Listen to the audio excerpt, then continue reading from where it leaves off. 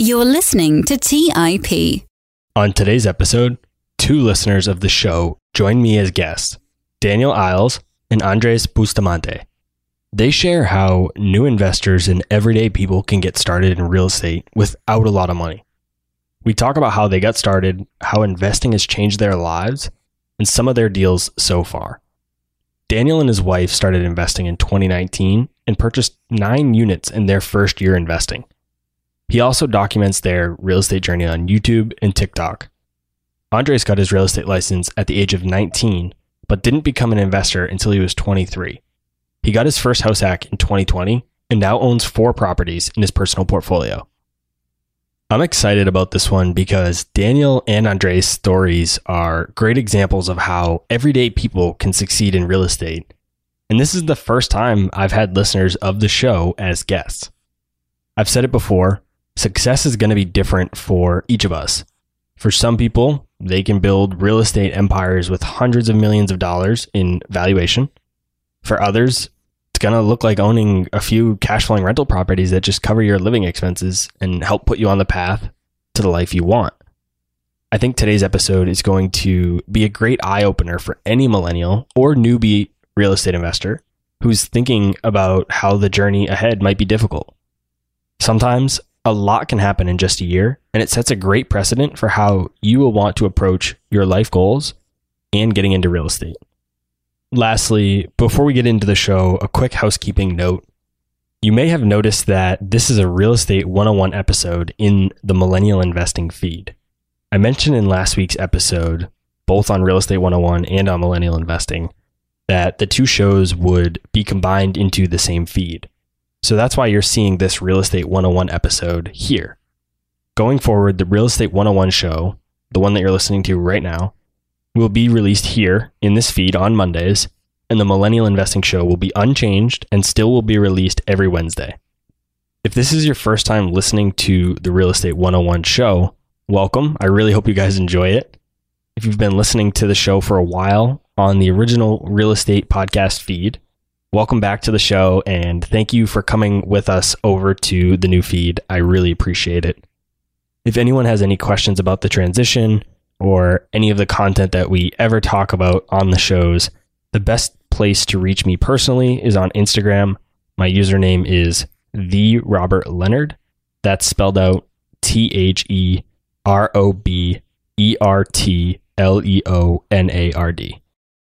All right, now, without further delay, let's get into this week's episode with Daniel Iles and Andres Bustamante. You're listening to Real Estate Investing by the Investors Podcast Network, where your host, Robert Leonard, interviews successful investors from various real estate investing niches to help educate you on your real estate investing journey.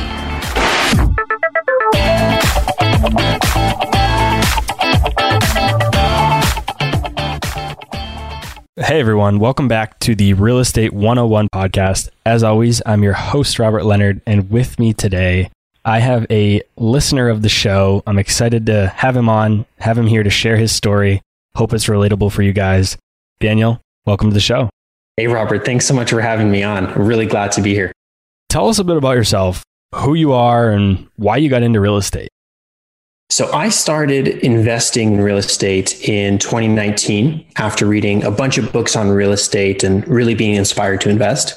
So I learned that something like 90% of the world's millionaires were created with real estate. And I already had a lot of experience in accounting and finance. I know that you have a similar experience more in the corporate environment. My education came mostly from working in a boutique accounting consulting firm where I worked mostly with construction contractors.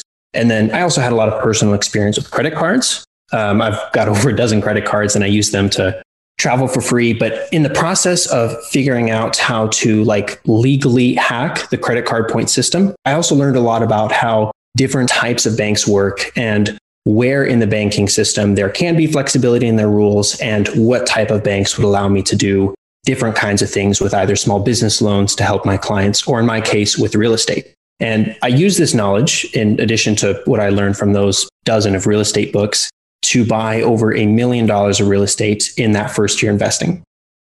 Before we started recording this episode, you and I were talking about how you went on a 6-month sprint of reading 50 books. First, how did you even read that many books in 6 months while comprehending it all? And second, what were some of your favorite books that you read out of those 50? So I started that year with almost a month vacation in Mexico. The travel was paid thanks to my credit card points. But during that vacation, I tore through this huge book list that I'd just been accumulating over time and wanting to read, but never actually following through to read any of those books. And when I got home from vacation, I kept up that reading habit in the morning, reading the books and then listening to them on my drive home from work. And I averaged about 2 books per week, working a full 40 hours a week, which isn't unreasonable for, I don't think, almost anyone to get through that many books as long as they have that schedule in their time and place. And I was able to recall most of what I read from the books just by being able to highlight certain parts of text that really resonated with me in my Kindle, which made it very easy to search after the fact. And then if I was listening to an audiobook, for example, in the car, I would just quickly, using my iPhone, make a verbal note, record it, and then use the speech to text to be able to make those notes and then reference at a later time. And I think overall, I retained a good bit of information from each book. But I think the most valuable thing that I really gained from the experience was just the 1 or 2 pieces of information that really resonated with me from each book and allowed me to make a very valuable, very important decision, either in business or in my real estate adventures. And this is really the 80-20 principle at work, where 80% of the value I received came from just 20% of the content I read. And it's okay that I can't really recall every single fact that I read from every single book just because there were so many books, because I still am getting 80% of that value just by highlighting some of my favorite parts from each book. What were some of your favorites? So one of my favorites was the 80-20 principle by Richard Koch. It really allowed me to get into the right mindset that I don't need to extract every piece of information and memorize the entire book reading it, but rather I can just get the value from that book and move on to the next one. And other than that, I just read a lot of real estate books, which really helped me understand the technicalities of real estate since I hadn't invested in it before. And I didn't really have anyone to mentor me or guide me through the real estate investment process.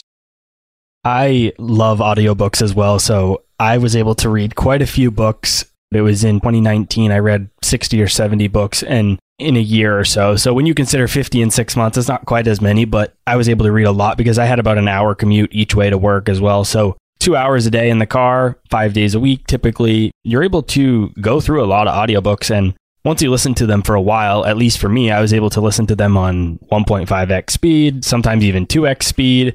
And so you're going through an 8-hour book in 4 hours. That's really only 2 days. So you could get through 2 books a week or sometimes even more. So that worked for me. I'm a big fan of the 80-20 principle. I actually haven't read any books about it yet. I've only read articles and done a little bit of research online about it, but it's a principle that I love and sounds like I need to pick up that book. The 80-20 principle articles really do explain the entirety of the book, and the book just goes on to list several examples of where this is at work, or maybe different permutations from that 80-20 principle where it's the 90-10 or the 99-1, but either way, extracting as much value as you can with the least bit of text possible, I think really helped me out there. Not highlighting the whole book, but just getting the few key points to where I can use that information and benefit from it. I had never really thought of, like I said, I'm a big fan of the 80-20 rule, but I'd never really thought of applying it to books. I typically only apply that to business or investing. I tend to think about, okay, in my podcast business, what are the 20% of things that I can do that I need to focus on today? They're going to drive 80% of the results. But that's a really good point about the books. And I might need to think about how I approach reading books going forward, applying the 80-20 principle. Absolutely. Those books that you read, those 50 books, they must have been pretty powerful because you went on to purchase, like you said, over $1 million in real estate in just your first year, which encompassed about 9 units, and you only used $23,000 of your own money. I mentioned this in the intro. I wanted to bring on a guest like you because you weren't rich to start and you were working a relatively normal accounting job, yet you were still able to accomplish the real estate successes that I just mentioned, that you mentioned. I think that's going to show the audience that anyone can do it too. And I think it'll be super relatable for everybody. So let's break down the 1.1 million in real estate that you bought. Where did you start and what was the first deal you bought? So I started with one of the most powerful loans available in the United States. That's the FHA insured loan. And I truly believe that the FHA insured loan is one of the most powerful wealth building tools available to the public.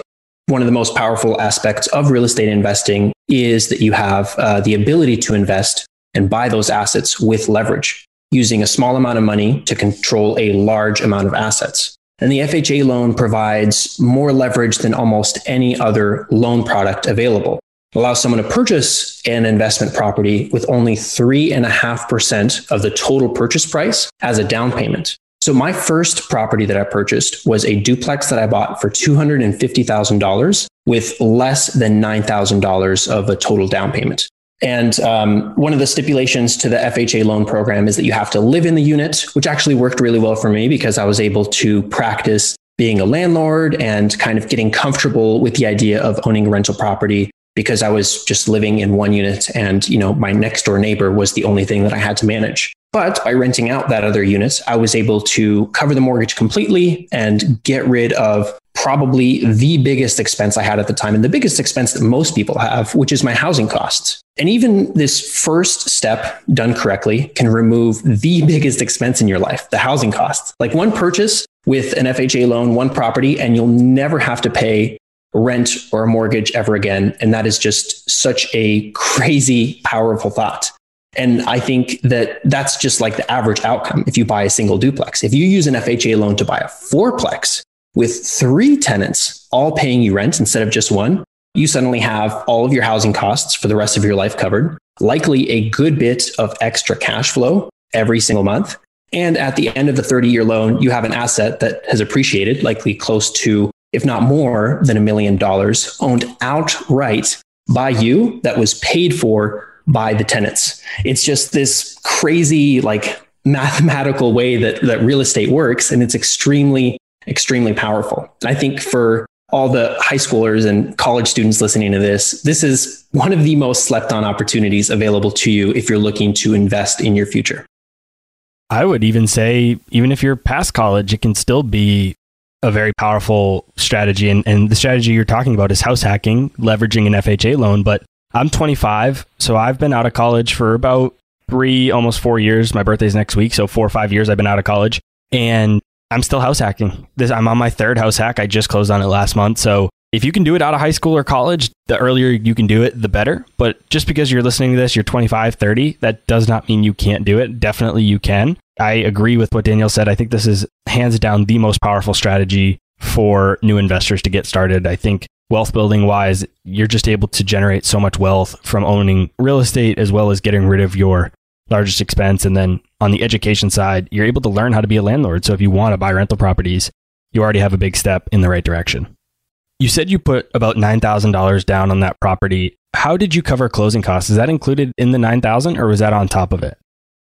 So with the FHA loan and kind of the current state of the market, it's pretty common to have the seller cover all of the closing costs, which is a pattern that I followed with all of my other properties. It was always negotiated in the deal that the seller would cover all of the closing costs, or that some of the closing costs that weren't covered by the seller were lumped into the loan, and that my down payment, my 3.5% down payments would cover those closing costs as well as a higher loan cost. But it's not something that I'd have to pay for the next 30 years. So it's just amortized into the loan.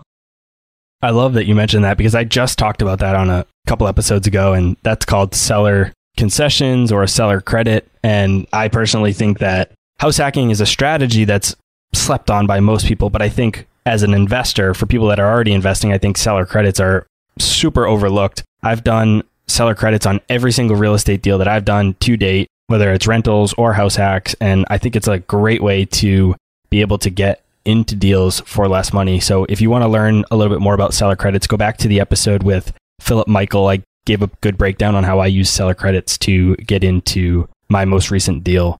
Can you break down for us on that duplex? Where was it so that people can get an idea of the market and the opportunities available, and then also your mortgage cost and the rent that you were able to receive?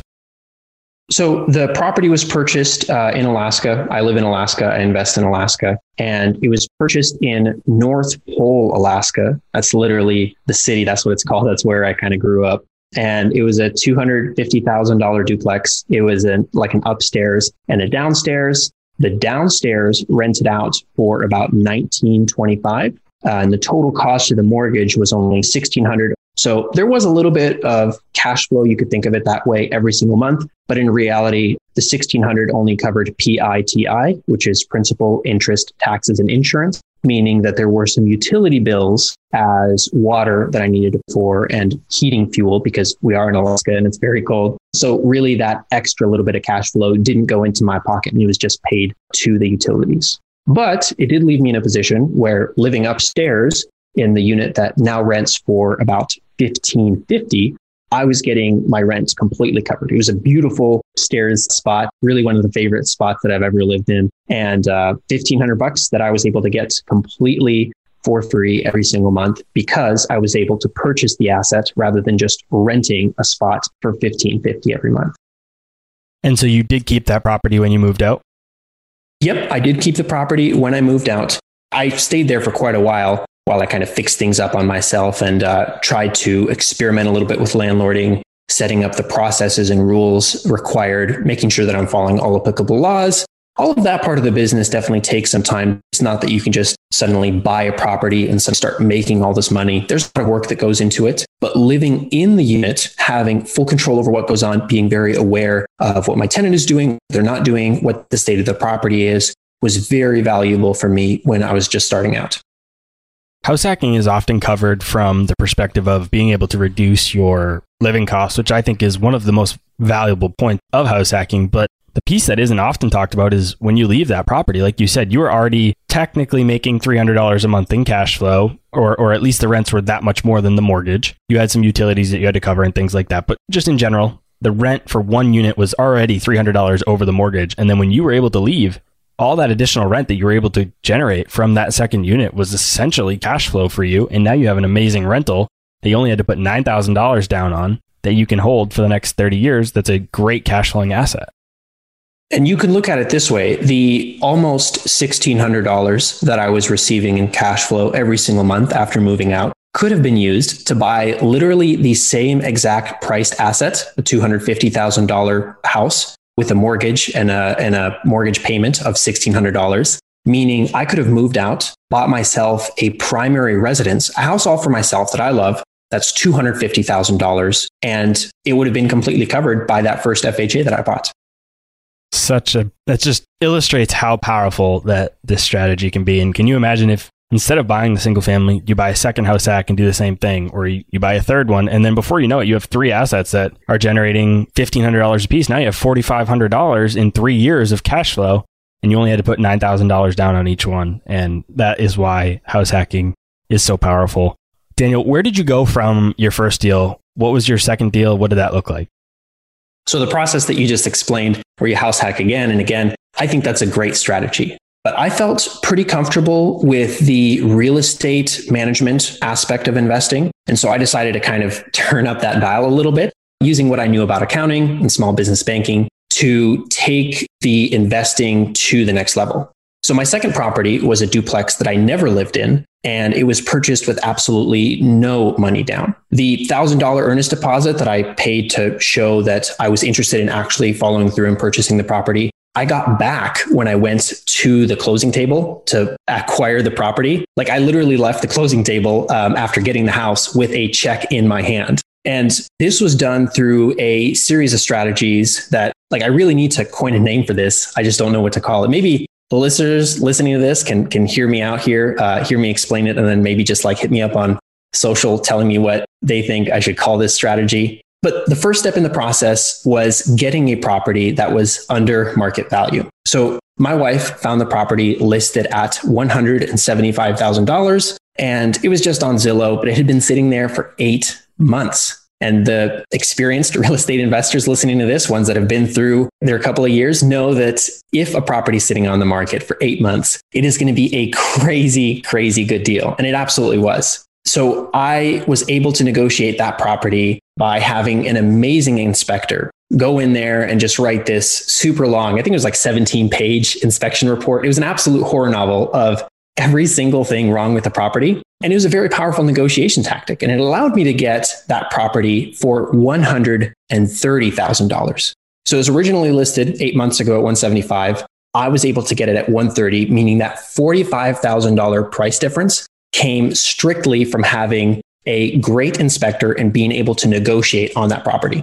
So I got the seller to pay all of the closing costs like we talked about before, and that was just pretty common in today's market, nothing unusual there. The second part of the strategy required getting a flexible financial institution to be able to fund this property for me. And that was actually a little bit more challenging.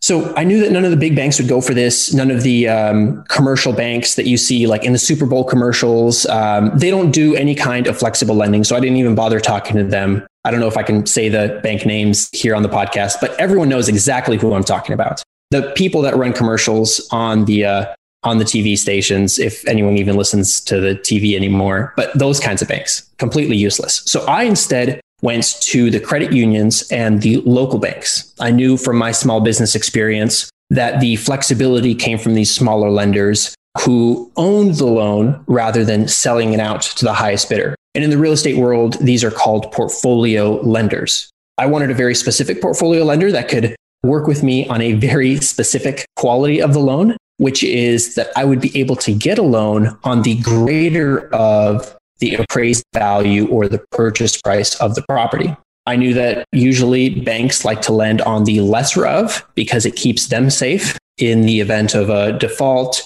They just have a little bit more room in the deal. So they prefer to lend on the lesser of the appraised value or purchase price. But I instead was able to find a credit union who lended to me on the greater of the purchase price or appraised value.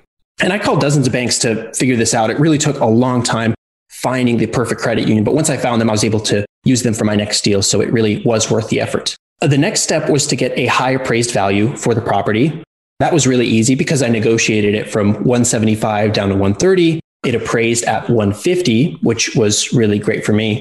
And where a regular bank would have been able to fund this property purchase of $130,000 with a loan based on the $130,000 property price, maybe at about an 80%, 85% loan to value, I could use this credit union to get a bigger loan by having that 85% LTV be based on the appraised value. So this means I was getting a loan for the property that I was purchasing at $130,000 for $127,500. And then after a quick phone call with my super flexible credit union, I was actually able to convince them to get me a loan for $130,000, rounding it up a little bit. And I know that the $2,500 down payment wouldn't have stopped me from purchasing the house. I had $2,500. It was just like so close. And I was going for that weird flex of not having to pay any money at all, which ended up being pretty cool. And then, of course, I mentioned the seller paid for all the closing costs. So I was able to acquire this duplex with just negotiation and an understanding of how the system worked. Let's take a quick break and hear from today's sponsors. Hey everyone, it's Patrick, your host of Millennial Investing. Every year, my buddies and I do a guy's trip to escape the cold and dreary Ohio winters.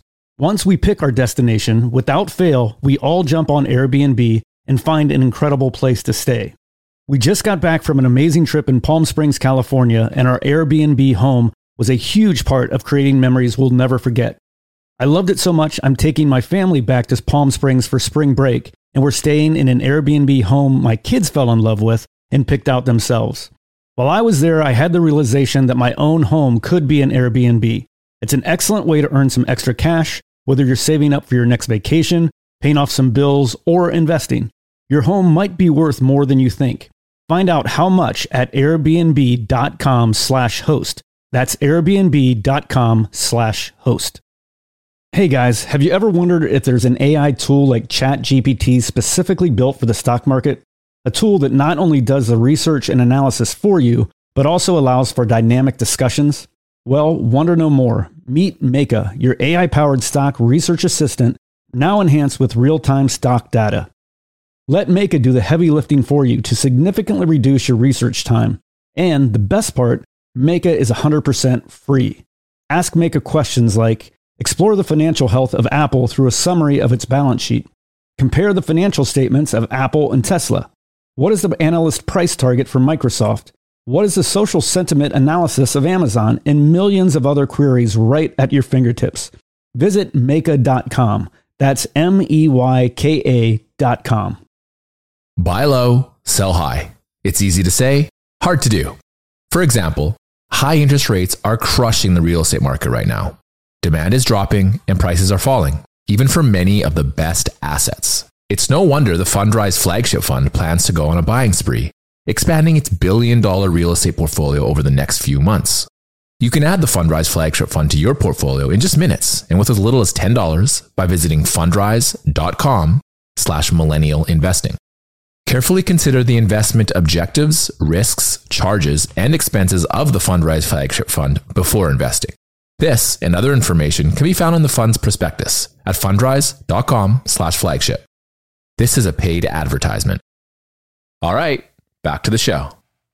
When you were calling around to all these different credit unions, what types of questions were you asking them? What were you diving into or digging into to figure out if they were going to be able to offer the product or service that you needed? So I created a super long Excel spreadsheet of all the bank names, all the phone numbers, not just in my state, but in a lot of the states down in, we call them the lower 48 states, the other states basically. And I was calling a bunch of smaller credit unions, a bunch of lower banks, smaller banks. And I just went right for the kill. I asked them straight up whether they would be able to offer me a loan based on the greater of the appraised value or the purchase price. And usually this is something that even the person picking up the phone could answer. You know, they would quickly talk to loan specialist and I would get a yes or no. I tried to do as many as I could through email. Many of them wanted me to phone call. So it took a couple of days. But again, this was an investment that I was making in my network to have for the next several properties as well. And so you were able to find a credit union that wasn't in your state or even city that was able to offer you this product or service? Yeah. I know that credit unions usually like to have membership within their local area, but they didn't seem to mind. It seemed like a great deal to them. And to be honest, I don't even remember what state it was in. It was either Ohio or Idaho or one of those. I've done a few deals with them. I don't really look at where they're from. I just know that they are awesome to work with. And the loan officer that I have is absolutely incredible. She's been so great through all this, super flexible. So I can't complain. Yeah, I guess the specific state doesn't really matter. I guess the point is that they weren't in your state, which I find interesting because a lot of the lenders that I've worked with have wanted to be local to the property. And I know you mentioned the membership eligibility for credit unions, which is a specific feature of credit unions, but just lenders in general. I got a bank loan for a different rental property that I own, and they would only lend on the property if it was in the state in which they were located. So it's interesting to hear that you were able to find a bank not only to offer you a abnormal product or service that most banks can't or credit unions can't, but also not even geographically anywhere near the property. And I have had issues with banks just recently turning me down because I moved across cities, across the state. It's about 300 miles away. So I understand why they don't service the loan that I'm looking for now. But yes, this credit union was extremely flexible at the cost of a really high interest rate. I will admit the interest rate was, I think, 7%, which for a short period of time before I was able to refinance into a better loan worked absolutely great for me. I still made tons of money with the cash flow. And really, I think that's how anyone would approach the same situation. If the numbers still work out, even if it's a 12% interest rate, even if it's a 15% interest rate, it's better than not getting the deal at all because at the end, you still make money. That was exactly going to be my next question was, what were the terms of those loans? Were they 30-year fixed debt? I mean, it sounds like they were a higher interest rate, so it could have been 7%, but was it still 30-year fixed debt? No, it wasn't. So again, this was a portfolio loan. This is essentially an investment that the credit union themselves were making with their own money. So they needed very different terms from what's common in the mortgage business, which is a 30-year loan. I instead got a 20-year term with a 5-year balloon at 7%. So looking at it from like a comparison perspective, it's a terrible loan. And of course, there are worse loans. There are hard money loans, which are way more expensive. But for my purpose of purchasing this property and acquiring it, it was great. And after the fact, I could go on to either sell the property, I could flip it, or I could refinance under better terms, which is what I did with a couple of my properties. So it sounds like they went through their typically, if it's a portfolio lender and they're offering a 25, usually it's a commercial loan is what I'm used to hearing. And it sounds like that's what you did. So it was a 15% down actually that I did. So I got an 85% LTV, which again is really unusual. But since they were a portfolio lender, they were super flexible with me. And like I mentioned, they even adjusted the total loan amount after the fact from the 127.5, which we had both agreed upon, to 130 just as a rounding favor. Walk us through the refinance process. What did that look like when you went to more conventional debt? So in the process of refinancing, I also made an effort to be able to mitigate my risk a little bit more. Having these types of loans, which are almost like hard money loans, really aren't ideal. And being able to refinance them into something that is a little bit more stable for a longer term perspective definitely kind of managed my risk a little bit more. But at the same time, I used that opportunity of having to refinance to lever up just a little bit more. So despite not having any of my own money into the deal, I did have equity in the deal. And that allowed me to both be exposed to risk, also allow myself to get, I could say, into even a little bit more debt to actually mitigate that risk. So my risk from these properties was that if a boiler gave out, if the roof leaked, if like a pipe burst, I would still have a lot to lose because I have the whole property to lose. It's technically under my name, even though I didn't pay my own money for it. I have equity in it. I'm responsible for taking care of the property.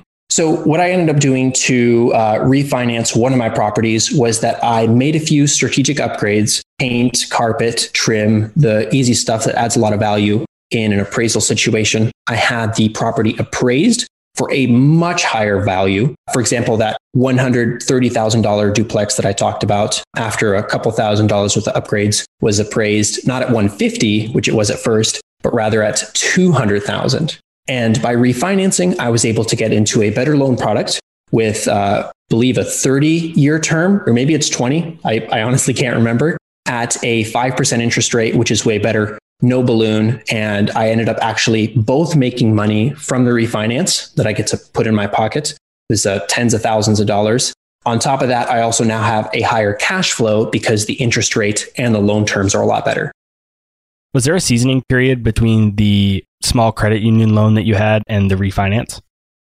So the refinance was with another small credit union. And I did reach out to several banks that required a 6-month seasoning period. It's not something that I wanted to go for with one of the properties that I was refinancing. And the credit union was able to work around this. They didn't require the seasoning period because, again, they're flexible. And I'm assuming they were lending their own assets to be able to refinance this property, not selling out to an investor or a government institution.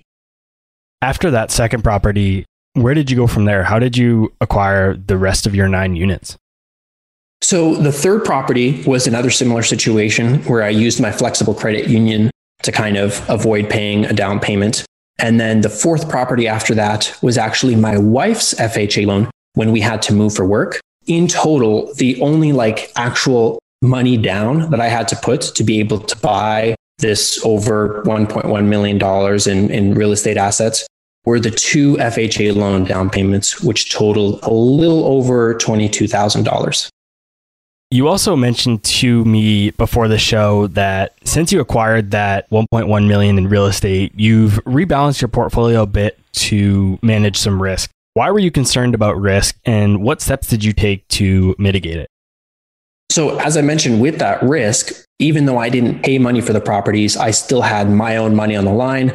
If a terrible disaster happened with one of my properties that I wasn't able to fix quickly enough because I didn't have the cash or some other reason, I wanted to make sure that I had the resources available to me to make that repair and to get out of there with not a lot of terrible other debt like credit card debt or whatever required to usually fix up properties. So in mitigating that risk, I was able to refinance one of those properties, get about $15,000 out that I would have as a safety net in case a huge disaster happened, like a flood or the boiler gave out and everything froze up, or just even if a tenant trashed the property, I would have that $15,000 from the refinance just by switching loans and kind of restructuring the debt to be able to use at my advantage. Another way that I managed risk was that one of the properties that I bought, the first property that I bought with $0 was a little bit of a higher risk property. It was a C class property, which generally means that it's a little bit older. It requires a lot more repairs and maintenance. And the demographic of tenants that usually rent out those properties is slightly more challenging to manage. And it honestly wasn't really worth the effort. So I mitigated my opportunity cost and having to work a lot with that property for seemingly a lot of cash flow on paper, but really not enough to make it worth the effort. And I was able to trade that C-class property for a property that I bought as a primary residence for my wife. It's essentially used that $130,000 house that I bought for free, which then appraised later at $200,000. And I traded it up for a primary residence worth about $500,000. I know that the cash flow and equity that we earn from real estate definitely covered the down payment and the upgrades from that new house. But I can admit, like, all honesty, it probably wasn't the best financial decision considering the opportunity cost and what I could have done with that money instead in the stock market, for example, these last few months. But at the same time, it was a lifestyle decision. It made my wife extremely happy to be able to have this beautiful house right next to her parents. And I think it was well worth the opportunity of a lifetime to be able to do that. Where do you want to take your real estate portfolio from here? What are some of your long-term goals? Long term, I definitely want to buy more properties with as little money down as possible. I think it's really fun. And hopefully in the future, I will be buying more B and A class properties, which are a lot easier to manage at the cost of less cash flow. I'm fine with less cash flow. I feel very secure with the current revenue that I'm making from my real estate investments, and more so thinking long term in the future. I want to be able to purchase properties and ride the principal pay down and appreciation wave that those give to me with a lot less management involvement, either from me or from the management company, and just buy these higher priced units, which of course are going to be a lot more expensive, but that just means that my investment is going to be bigger every single time that I purchase a new property. For a new or aspiring real estate investor that's listening to the show today who might have big real estate goals, or even they just want to get their first or second deal done so they can get started, what's the best piece of advice that you can give them? I definitely think education is the greatest limiting factor preventing your success in real estate. It's definitely not the money. You don't need much of that or even any at all. You don't have to be born rich to invest in real estate. I just really think that it's important to be able to recognize the resources you have and properly implement those. And I think most of the people listening to this podcast are already well on their way to getting there. Listening to this podcast, obviously they show some kind of interest in this. And the people listening right now, you should probably listen to a couple more episodes after this one just to keep the ball rolling. For those listening that are interested in learning more about you and your strategies and might want to connect with you to discuss them, where's the best place for them to go? You can connect with me on my socials. I'm pretty big on TikTok and YouTube. Just search Daniel Iles. That's Daniel Iles. Also, I'll show up in the search and I'd love to help you out with whatever questions you guys have. Anyone who is interested in connecting with Daniel further after the episode and wants to learn more from resources that we talked about with Daniel, they'll all be in the show notes below. Daniel, thanks so much for joining me. Thanks so much for having me on. All right. So as I mentioned in the intro, we actually have two guests today. That was the first half with Daniel Iles. And now we're going to get into the second half of the episode with Andres Bustamante. We'll get right into the conversation with him here. Andres, thanks so much for being a listener of the show, and thanks for joining me today as a guest. Welcome to the show. Yes, sir. Thank you, Robert. I appreciate you having me on the show. Let's start the conversation by learning a little bit about you. Briefly tell us your story and where you're at today.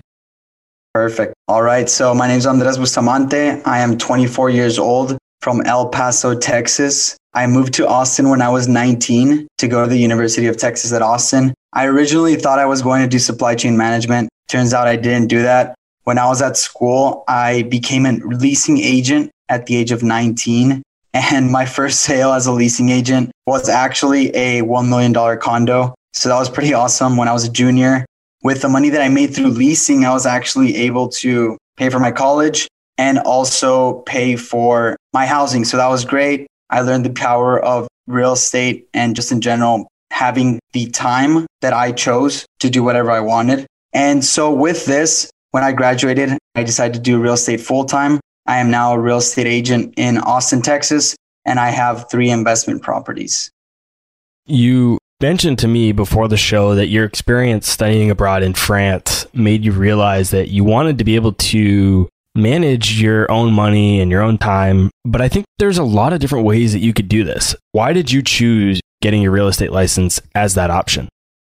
It's pretty crazy. I am really a big believer in like the law of attraction and just setting the right vibrations and setting that out to the world, and something will eventually come to you. So with that, I feel like initially I wanted to do lifeguarding because I was a lifeguard when I was 16, and I was going to do that lifeguarding at UT Austin.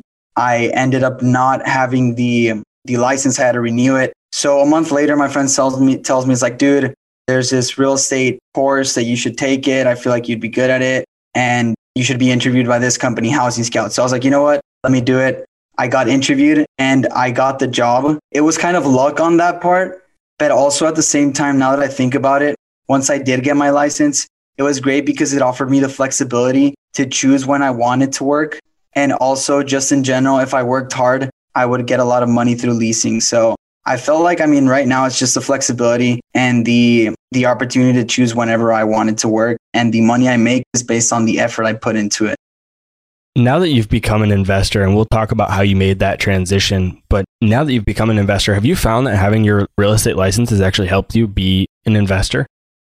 Oh yeah, 100%. With this, through leasing, I really learned how to deal with property management companies whenever I would bring clients for leasing. The first 2 years were a little hard because I was just like, who am I to bring 23-year-olds, 24-year-olds from UT Austin with their family and tell them about apartments? So at first I was a little nervous about that, but then I started going junior and senior year. I wasn't really afraid anymore. And I got a lot of clients with that.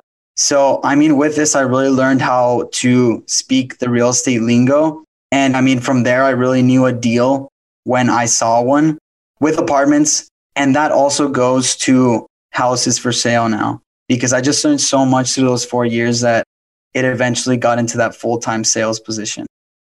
Let's take a quick break and hear from today's sponsors. Hey everyone, it's Patrick, your host of Millennial Investing. Every year, my buddies and I do a guy's trip to escape the cold and dreary Ohio winters.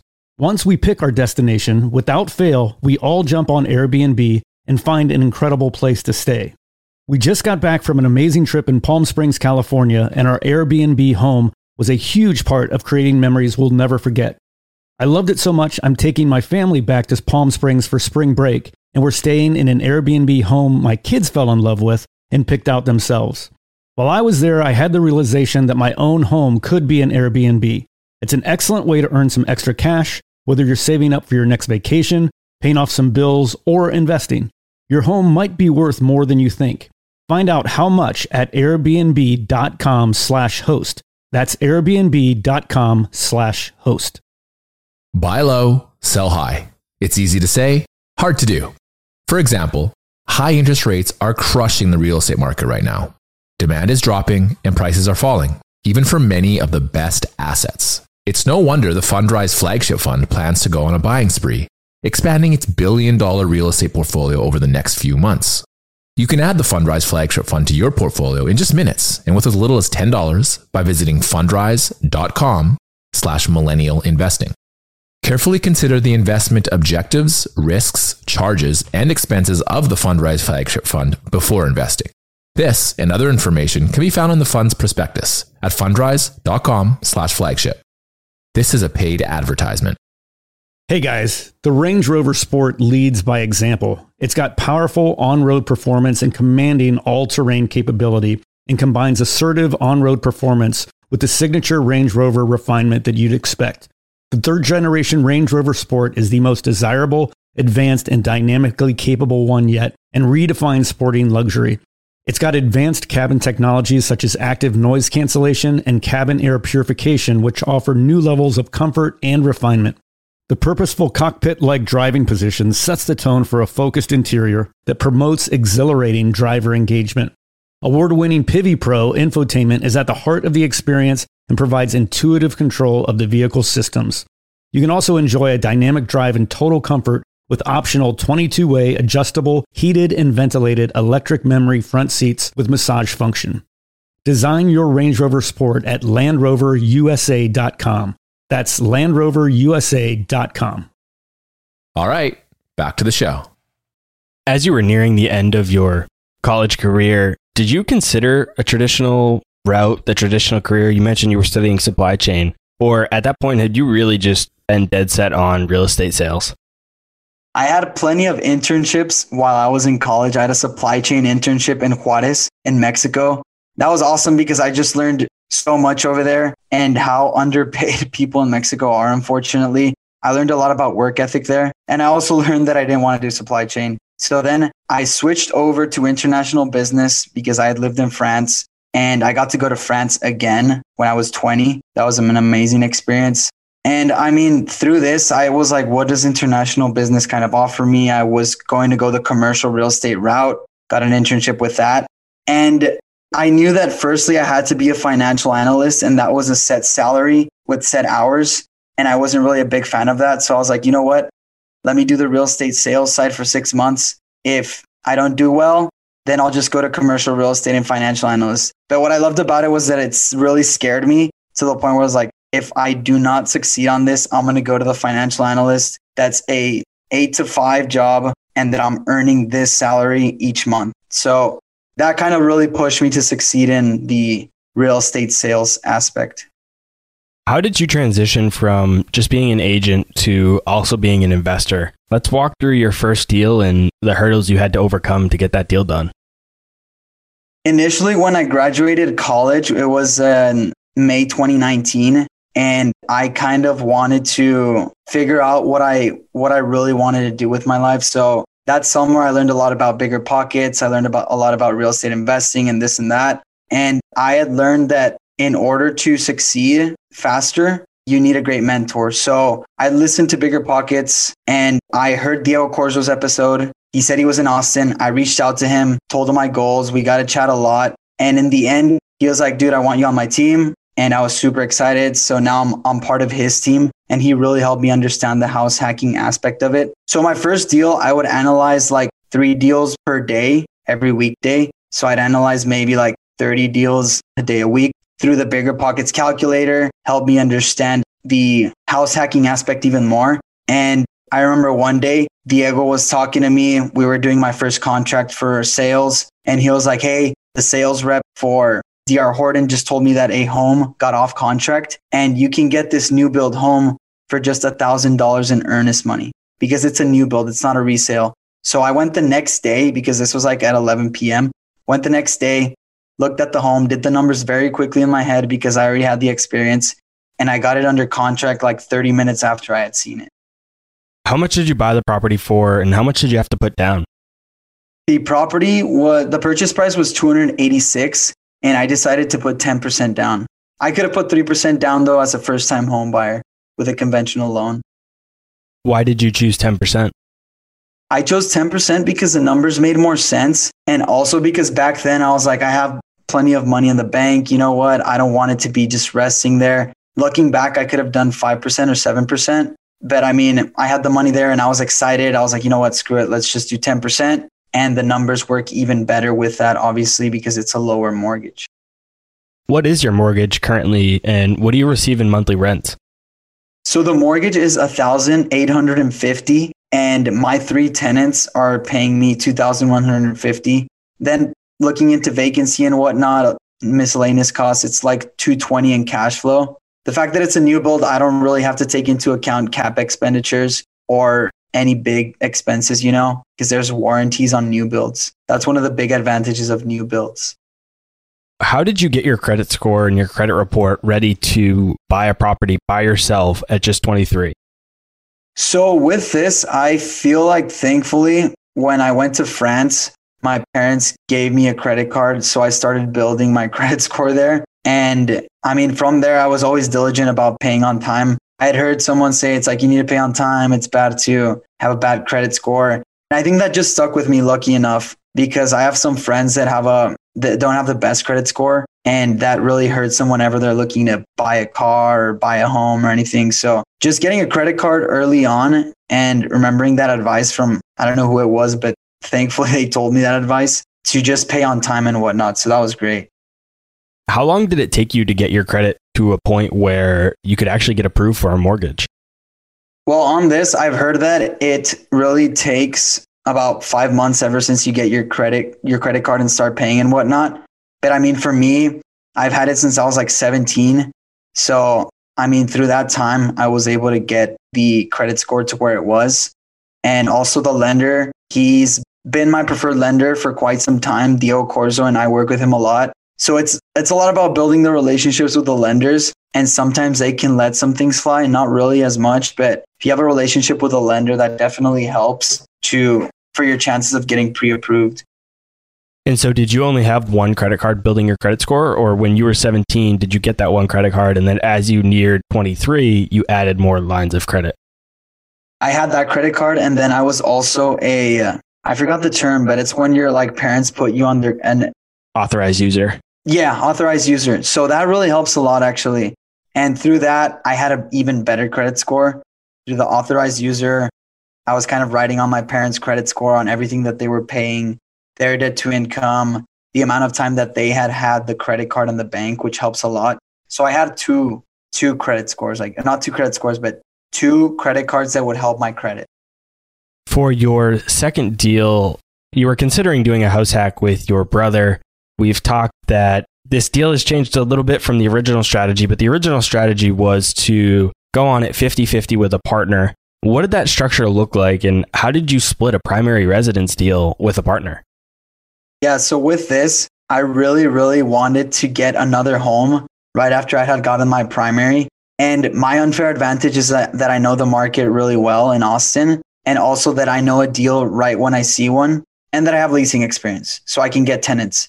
So I was like, who can be the primary resident that can get this home for a lower down payment than an investment property, which would be 20%, and also for a better interest rate?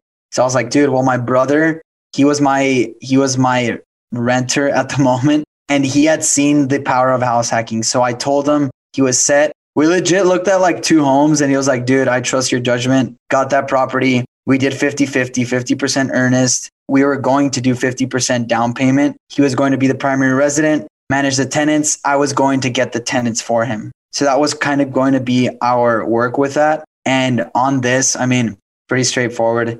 Get the tenants from Facebook Marketplace, Craigslist, and whatnot. That's how I usually get mine, or Instagram. And then he would just manage them. I would teach him how to manage them, do the contracts and all that stuff.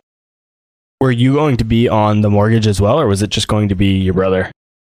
It was just going to be my brother. He qualified as a primary resident. And because I want to get more rental properties, I didn't think it was smart to get another mortgage under my name. And so how did that work out with the lender? How were you able to give your brother money to buy the deal? So with this, typically lenders like to see 2 to 3 months of bank statements because they want to know where your money's coming from. So I could have given him the money like in hindsight 4 months ago. He closed on the home about 2 weeks ago, and there wouldn't have been a problem. But if it was a month before closing, what I would have told the lender, it's like, I'm giving my brother a gift. I'm going to write you a letter, the lender, stating that this is the amount of money that I'm going to give my brother. And that's completely legal in real estate. You can just do a gift to whoever you want, stating the money you're giving them, so that the bank isn't like, dude, where did this money come from? What is this? Where'd you get it? And then how were you going to manage the ownership structure on the back end? How were you going to make sure that you were legally part of the ownership side of the deal? So with this, I mean, since he's my brother, I completely trust him. I know some people say with family, you still have to do a contract and all. I'm like, dude, he's my brother. I trust him. If he wouldn't have been my brother, though, I would have had an attorney write up a contract and 50-50 for each one. Someone decides to sell the property. Then on that, you have to pay that person's ownership first, and then the property can be yours. If it's 50-50, 50% of the equity paid off, and then done. Walk us through the details of the deal. What type of property is it? Where is it? How much was it? What's it rent for? Things like that. I love this part. So this property, I love doing 4 beds by 3.5 bathrooms. in Austin because I know they cash flow, like for a fact. Because most of these homes I'm getting east of I-35. And this is the area in Austin that's just appreciating like crazy. So with this, beforehand, I was doing like 4x2.5s, maybe 4x2s. And then I really found that 4x3.5 that was perfect because 3.5 bathrooms, you have a half bathroom for guests. Then you have 2 other bathrooms that the renters can share. Renters share one and then the other renter gets his own. So that room is charged at $750, let's say. So usually the room that has the bathroom on its own, $750. The other 2 rooms that share a bathroom are $700. So all in all, that's $2,150. And the mortgage is usually with that. I've been seeing mortgages for like $1,800, $1,900 because of interest rates and them being so low. And yeah, I mean, it's pretty simple with that. The 4-bedroom structure, once I leave, I'm going to keep renting by the room and most likely looking at cash flowing with each property like $900 or maybe $1,000. And I also know what I can rent the whole unit for. This is important, knowing those exit strategies and whatnot. So my whole house right now can be rented for $2,000. That's about $150 in cash flow, which I don't want. So what I'm going to be doing is still renting by the room when I move to my next house hack. One thing that I do love about new builds that I didn't mention is the fact that you get a home under contract without having to bid, and you can get lender incentives. If you go with the preferred lender, you get like 2% of the home's value, the purchase price, towards closing costs and also title policy. That usually amounts to like $6,000 to $7,000. So then there's also something known as a 10-to-1 warranty, 10 years of structural warranty, 2 years of HVAC, electric, and plumbing, and 1 year of craftsmanship. It's huge. I just love it. Put under contract for like $500 to $3,000. I've had clients put their home under contract for $500. And they ride the wave of appreciation because with a new build, usually they take 5 to 8 months to finish construction for that. You get under contract, you don't get until 5 to 8 months. First of all, that's flexibility for someone that's in a lease. And then with that, my home, my second house hack, believe it or not, I got it at 326 under contract. It's now worth 380 and I haven't closed yet. So that's like 54,000 in instant equity without doing anything. Let's talk about that third deal. You're doing another house hack. And what I think is interesting about it is that you actually started the process of buying it quite a bit before your 1 year anniversary is up on your other house hack. Tell us a bit how this works and why you did it. On this one, I was just super excited with my first house hack, which I got in April 2020. Can't believe it's 2021 now. It's pretty crazy. So I got it April 2020 and I was just like, I need another one. There needs to be another way. So I, from the relationships I'd built with the new builders, because a lot of my clients have gone under contract with them, I was like, you know what? How about I look for a new build that doesn't finish construction until April 2021? Because that means I have my full year of primary residence. In order to get another house hack, you need to have that full year of primary residence. In the home, you get the lower interest rates and you also get to pay the lower down payment.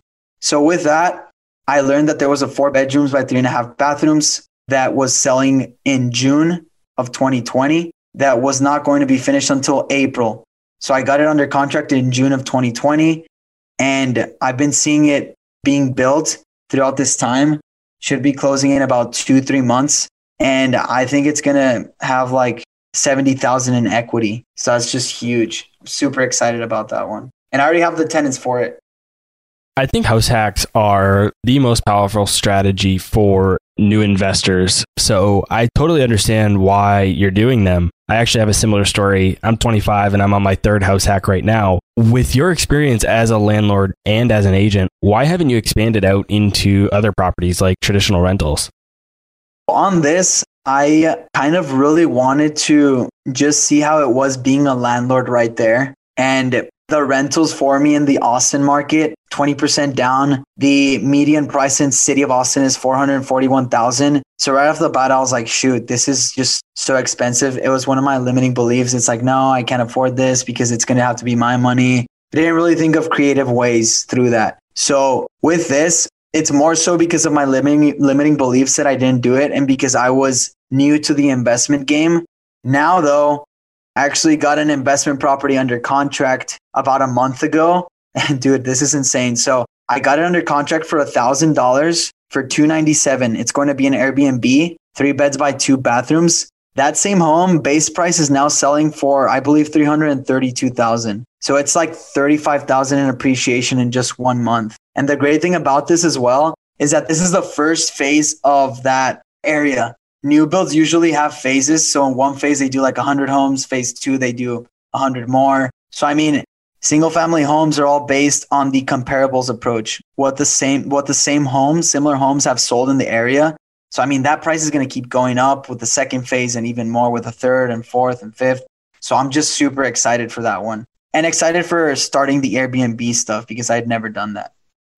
I struggled with limiting beliefs a bit when I first got into real estate at a young age. What limiting beliefs did you have and how have you overcome them?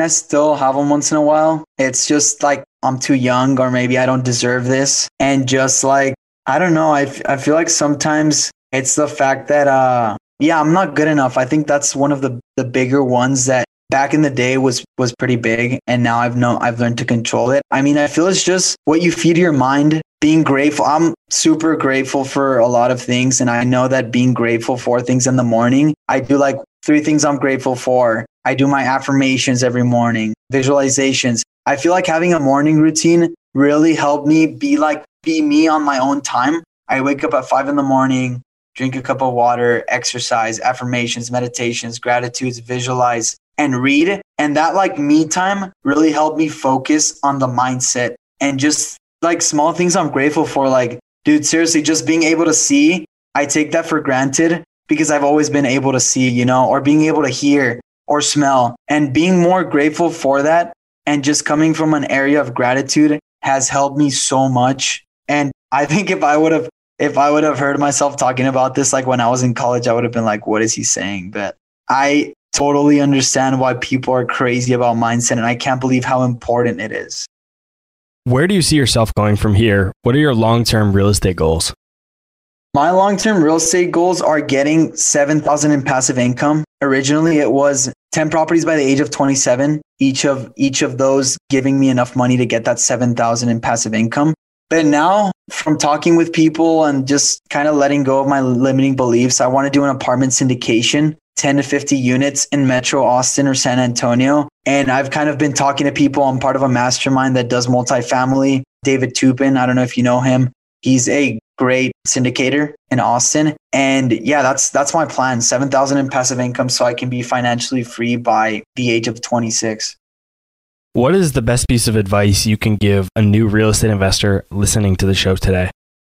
I feel like with this, it's just to get out of your comfort zone. If something scares you, then do it right away, because it's just about having unwavering faith over fear. I really believe in that. Something really scares you, like real estate investing, start learning about it and start doing what scares you. Start networking with people. Do like the 3-second rule. Don't think about it. Count to 3 and have something done by that time. So just having unwavering faith over fear, that's very important.